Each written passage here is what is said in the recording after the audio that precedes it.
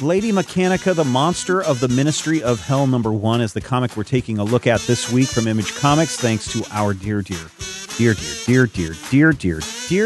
listeners. Too many deer.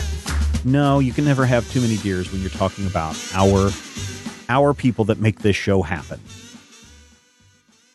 And so this week it's Lady Mechanika, the Monster of the Ministry of Hell. I don't know if I've ever read Lady Mechanika before. This isn't an ongoing series, but it is a series of series, different volumes, different tales, all set in the same universe. And so think steampunk meets Frankenstein, I guess. Mm-hmm. Is that how have you read Lady Mechanika before? I swear we have. Wasn't Lady Mechanika part of that legendary crossover from Dynamite? Maybe. Yeah, maybe. That may be the only thing, but it's not like I know anything about this character from reading the series. She's basically a Victorian, either Victorian or Edwardian cyborg. Basically, the way I understand it, there was a serial killer. Serial killer killed a bunch of people. Somebody gave her mechanical limbs and sent her to a creepy orphanage, which is creepy. Well, I mean, that's what we find out in this book, but there's been other adventures of her before doing these things. In fact, she said that she's at one point, one of the characters in the book says, "You're not the real Lady Mechanika," so I don't know what that's about. So this is maybe a good jumping on point for people who have never read this before. I mean, there's a lot of questions that need to be answered, but sometimes that mystery box sits out in front of you while they try to re-explain the history of a character, and we certainly see that because we see the flashbacks of her as a young child in the ministry. I think this is the Hellboy eating pancakes moment of your Lady Mechanika, where we've heard references to her weird, sordid past, but now we're actually seeing it being delivered to us, which also, at the beginning of this story, she's like a young girl, maybe early teens, late something, 11, 12, 15 maybe. And I'm like, well, wait, did she have to build herself new legs as she grew up into a grown woman? I don't know. It's a little They probably odd. just twist off and pop on new ones. I mean, this is a very steampunk environment, so who knows? Maybe mechanical arms come with the territory. But it seems like she has other powers beyond that. Like she's got some crazy stuff in her blood that allows her to do crazy things that may not be necessarily the result of her mechanical body parts. Or maybe so. Well, who knows? I mean, certainly they have clearly mechanical as well, which makes me wonder if they don't have some sort of mechanical guts or, maybe. I mean, there's organs inside of her to keep her parts running. They have a TikTok bear running around. That's a thing. So I just think steampunk and just think body horror. And I think that kind of describes this issue. Because there are moments in here where I'm just kind of like, oh man, I didn't need to see that. Or that's a visual image that is going to live with me for a couple of days. Right. The point where they're like experimenting on her and they've literally pulled open her abdominal wall and they're poking at her guts and she wakes up. I'm like, nope. Yeah. And just and again, if you haven't read Lady Mechanika and the first time that they pull her out of a wagon and she's laying there on the ground and you think that maybe her skin's been ripped off until you look closer and go, oh wait, no, those are mechanical arms or mechanical legs. That first moment of, oh my God, what is going on here? And then of course you get all of the other inmates that are in the ministry with her. And there are also hundreds kinds of body horrors waiting to invade your nightmares tonight, Matthew. Yeah, pretty much. The implication here is that anyone with any type of, disability or any type of unusual body is thrown into this insane asylum. I'm not entirely sure of what it is. And they call it the Ministry of Hell or I think that's what they call it. But I mean, it's Victorian England, so at least that's kind of accurate. That's what I was going to say. If anything, the idea of anyone who doesn't conform to society of Victorian England gets thrown into an asylum pretty much is on the nose. Mm-hmm. So, and it is kind of terrifying when she wakes up and one of the guys is trying to, calm her down, and she just whips her finger and ends up amputating most of his hand. I'm like, that's a horrible blood, yucky. Yeah, I guess I wasn't ready for how violent this comic was going to be. Yeah. Uh, I don't know what her story is. Is she a monster hunter or is she a monster that is hunted? I don't know. She seems to be, obviously the title character. I don't think that she's an anti-hero. She's like a kind of a Phineas Fogg / Hellboy character. Yeah. Which is, and we have seen references to her past, but I think this is the point where they're actually for the first time showing us her past. Because I know I've read something, maybe in the Tablet of Destinies. I want to say the Lady Mechanika stuff has been around for quite a while. From 2010, I want to say. I mean, it's been a long time. It started out. Is this a Dynamite book? No, this is an Image book. It says originally published in 2017. This issue? No, the Lady Mechanika's first appearance. No, it does say August 2010 as her debut. Yeah, because she used to be with a different company. But I can't remember. Aspen, probably because they used to have all of those. What's his name? The Fathom. But this is Joe Benitez, right? I think that's how you say his last name. If not, I apologize. Mm-hmm. This is his own creator-owned thing, so he can take it where he wants to go with it. And certainly, Image is a place that accepts indie publishers, creator-owned projects, providing that that they see some money in it for themselves. I'm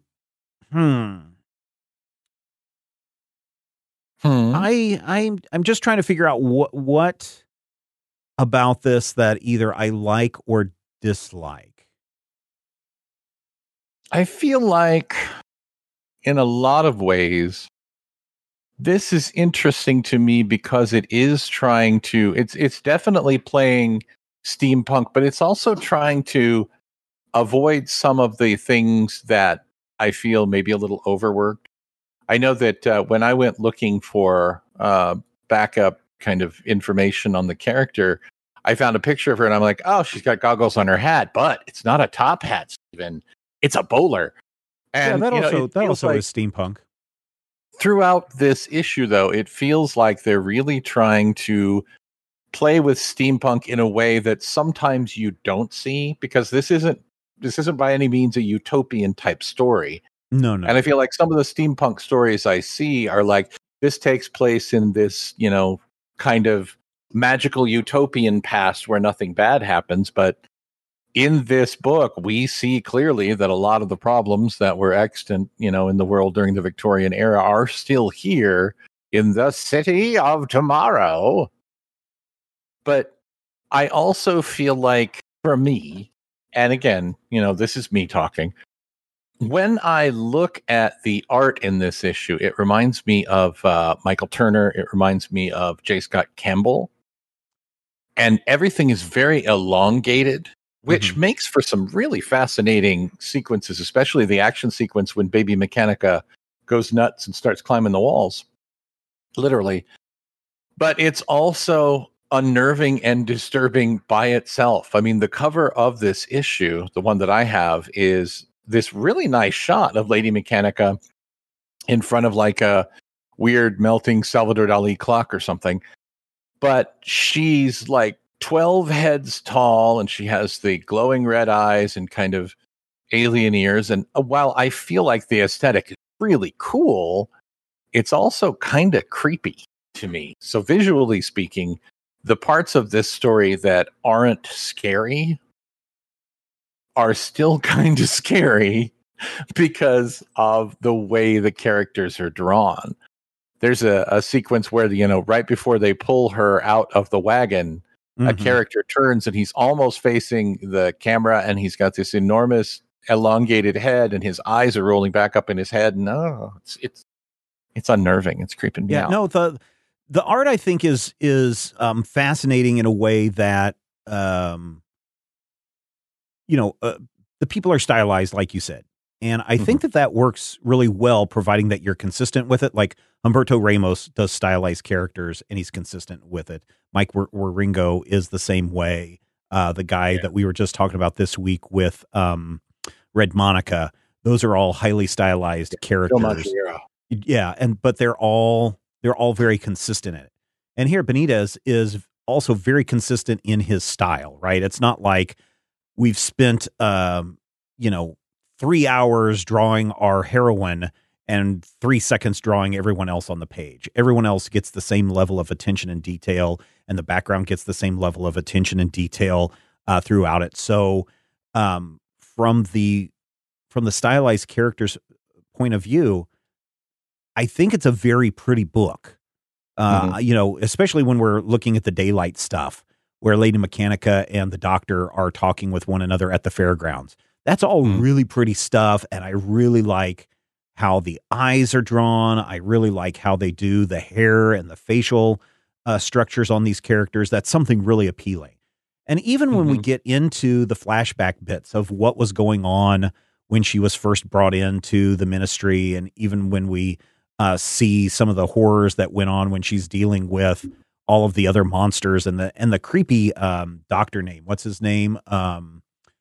Let's, he's the head of the ministry, Dr. Apocalypse or whatever his name is. The deacon is the deacon. Oh, That dude is Deacon creepy. Dude is creepy AF and would most certainly be in Deacon a horror. Grin. Yeah, would most certainly be in a horror movie villain. I mean, he rivals Pinhead in his first appearance kind of thing. He And reminds so, me of the David Cronenberg character in Nightbreed, yeah. the guy who puts that leather mask over his head. And so you get that stuff, but even then, the art is very stylized and it's very consistent and it's very pretty. And I say that even though I'm like, ooh, gross. There's a lot of body horror stuff going on in here that I am not a fan of. Mhm. And yeah, when she's running up and down the hallway covered in blood, and we see all the other um, inmates of the asylum, Mhm. it just is like disturbing as all heck. But it's still very Yeah. pretty. And on top of Yeah. that, go ahead. Do you remember Kenneth Rockfort, who Yes, I am did? familiar with Rocafort's art. Yes, he did the Yeah, stuff that got him in trouble with the not Young Justice, but something along that. yeah. I don't remember, but I know that when he was doing Superman Mm-hmm. for DC in the New 52, I feel like some of the touches here, some of the inking, and some of the just the finishing touches on the faces and the accessories just remind me so much of Rocafort's art. And that's a good thing because I really enjoy Rocafort's work. But there's also, you get to a point in this story where I'm like, yeah, that is a beautifully rendered, terrible disembowelment moment. And I feel like that is intentional. They're trying to gross readers out or trying to, get the response for a reader who maybe likes to read that sort of thing. Someone who's like, yeah, I do want to see some blood, some Rob Zombie guts in my book. Mm-hmm. And I'm kind of torn on that because I don't want to say those people are wrong, but I don't want to read that. Yeah. I don't like the little girl coated in blood. That's just wrong and bad. Mm-hmm. Yeah. So I think that that kind of stuff, if it's, and I'm not, again, not knowing anything else about this series, it doesn't feel like that's the draw for this series. It doesn't feel like, oh yes, we're going to have little kids in horrible, bloody situations in every issue. Now, maybe in this story arc because we're looking at her past, Right. but I don't think that is the name of the game for most of the other books. There probably is this level of kind of horror that goes on, monsters and whatnot that she deals with. So I'm prepared for that. So yeah, I mean, it's disturbing and maybe it's intended to be disturbing. I think, yeah, definitely. The other thing that I wanted to really kind of point out is I really love the coloring of this book. Yes. I think they do. And again, a lot of people hate the orange and teal, but blue and oranges, they definitely are opposite one another on the color wheel, and they certainly help with contrast and things standing out.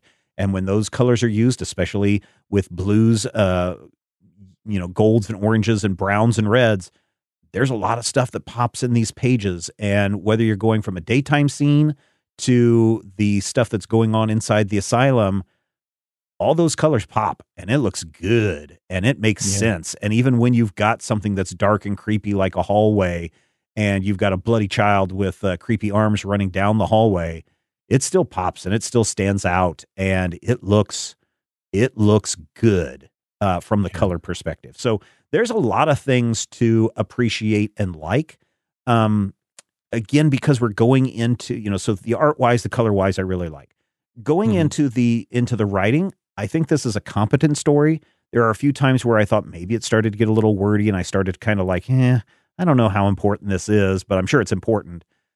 So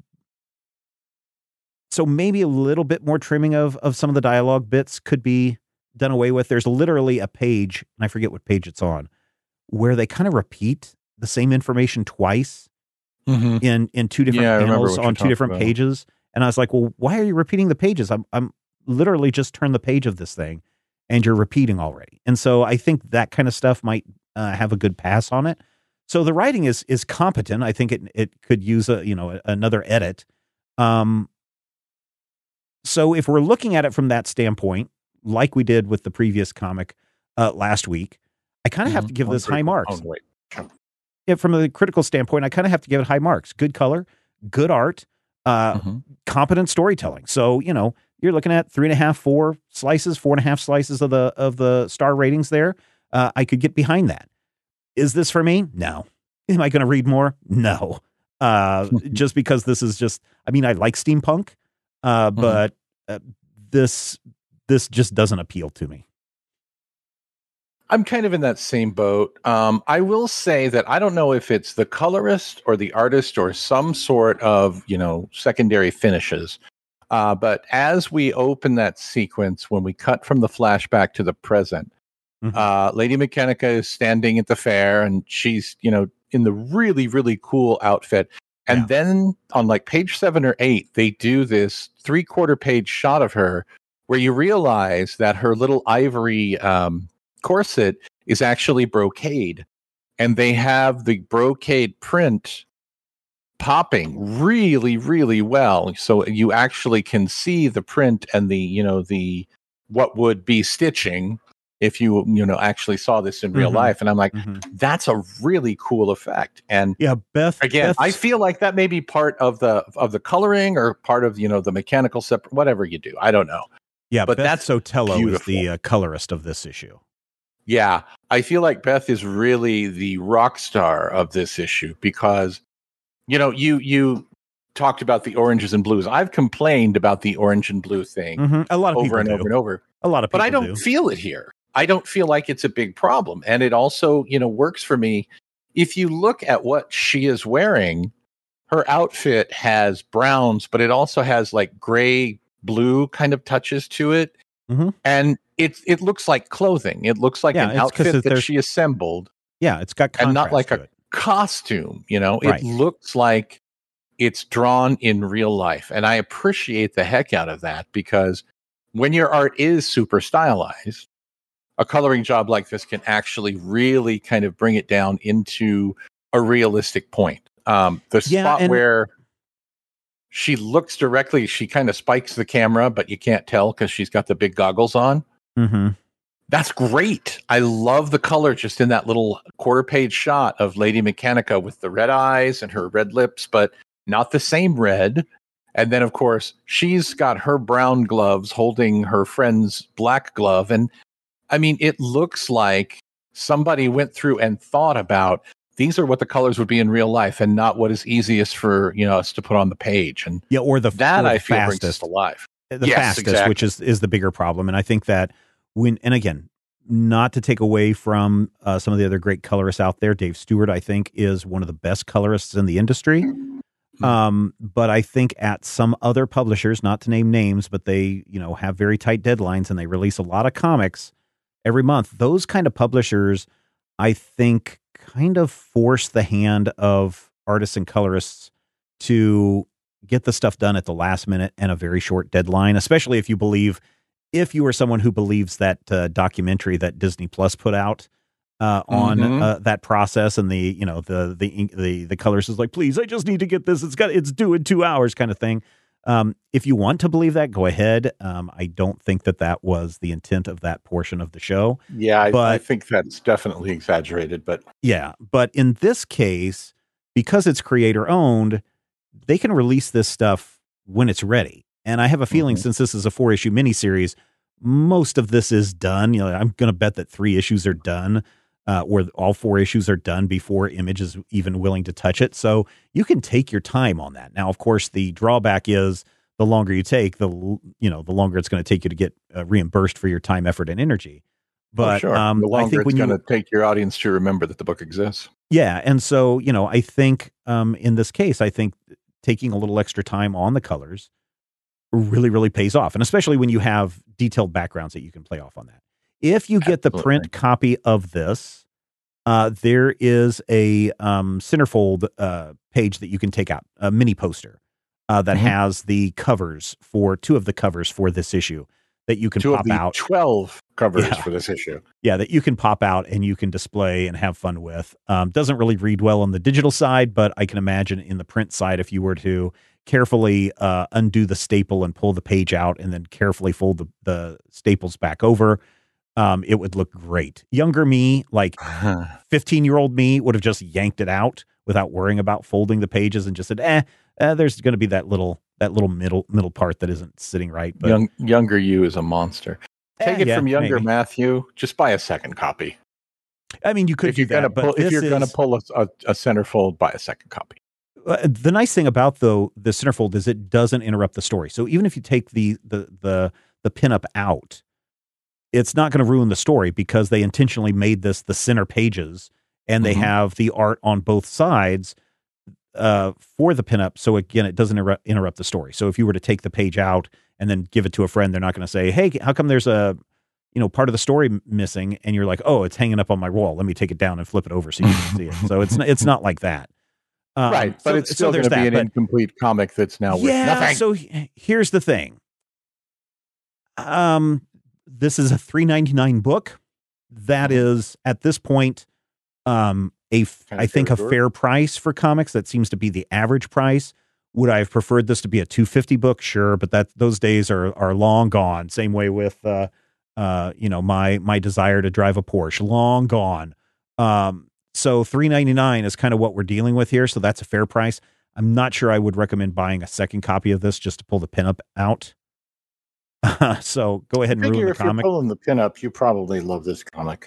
Yeah. And so maybe buy it. So, um, If you're gonna pull a that's pin up, buy 2. That's my advice. all right. So my bottom line, 4 stars. I mean, it's solid, but not for me. Hmm. Would you give it a star rating? You want a star rating? I don't do Yeah, stars. star I do rating. meatloaf. If I were going to No, we star do it, I would Meatloaf on a definitely. different show. I would say 3.5 stars. 3.5. 3.5 diamonds. 3.5 purple clovers. Because again, as you said, it's definitely not something where I'm the target audience, but it's good. It's better than average, and I feel like, especially if you've been waiting for your Lady Mechanika backstory for 10 years, this is the book that you're going to want. Now, honestly, having read previous Lady Mechanikas, I know I have. I swear I have, and haven't really stuck with me. This may also be a decent jumping on point for you because there isn't a whole lot of get used to her, modus operandi. She's telling you her origin. Mm-hmm, So when mm-hmm. we're done here, you should be able to walk out of this into the next or even the previous Lady Mechanika, limited series. And you can go, hey, I know about this girl. She was that robot that ended up in Todd Browning's Freaks and killed everybody with her hands. And then you can go, yeah, I want to read more of that. So again, as with any comic, when you take it on its own merits and you look at it, I feel like you can say, yes, even though this is not for me, this is a good book. I think this is a pretty good book. Mm-hmm. I also think that it's terrifying. And you may not share my predilection for why, creepy red-eyed women staring into your soul every third page are a problem. And if you don't have a problem with little girls covered in blood, this may be the book for you. There you go. All right, ladies and gentlemen, this is the point where I would say, hey, here's where you get to help us pick next week's comic. But as I've ranted on before, Previews World doesn't have their stuff together. So it is almost impossible to figure out what is coming out next week. So it's impossible for me to go and put a link over at patreon.com/major spoilers for you to see what's coming out next week and then vote upon that. So I may have to do like we did, was it last week, 2 weeks ago? Yeah, 2 weeks ago. 2 weeks ago. Where I posted something on Sunday morning and said, hey, everybody, get your stuff together and get ready and vote as quickly as you can and go from there. Because right now, I guess I can look at Comixology. I don't know how many of these are actuals. I thought Adventure Man number 7 had already come out. This is what they list over on the Comixology webpage. We've also got Amazing Spider-Man number 81, Betty and Veronica, Archie's Girls, Betty and Veronica, number 257. Looks like we have Batman 224 coming out next week. Batman Scooby-Doo Mysteries featuring the Riddler in that one. Also, it looks like the Riddler is plays a part in Batman The Adventures Continue issue number 7. We also have Call of the Night volume 5. I don't know who that's by. Berserker number 6 from Boom Studios, which again, that seems rather odd. I guess it does say releases December 15th. I thought that series was already done. I hadn't seen any Berserker in a while. Let's see. What else do we have coming out? Let's see.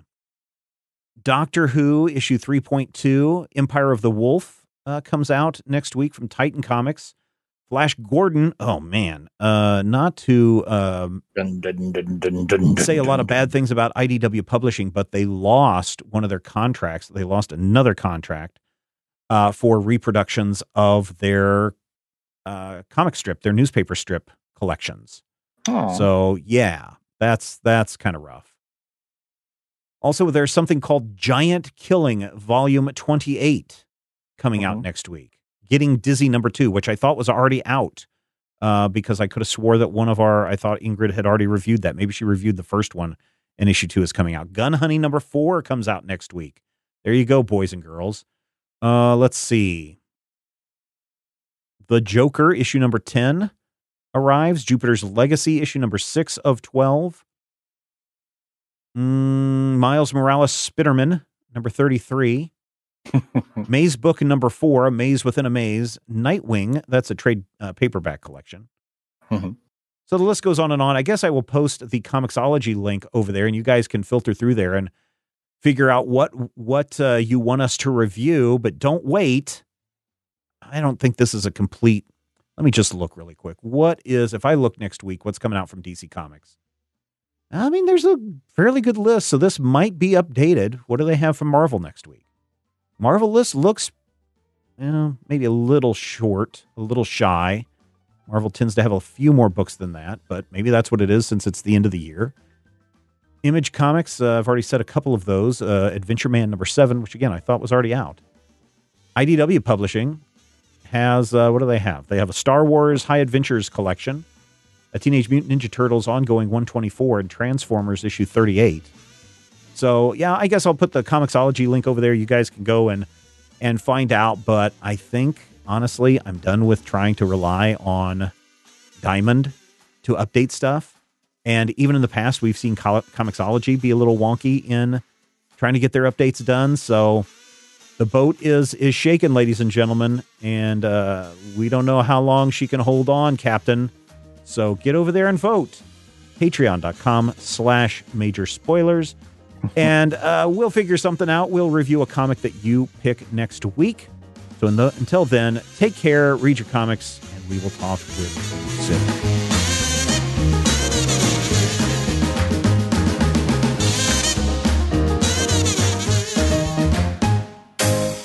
This podcast is copyright 2021 by Major Spoilers Entertainment, LLC.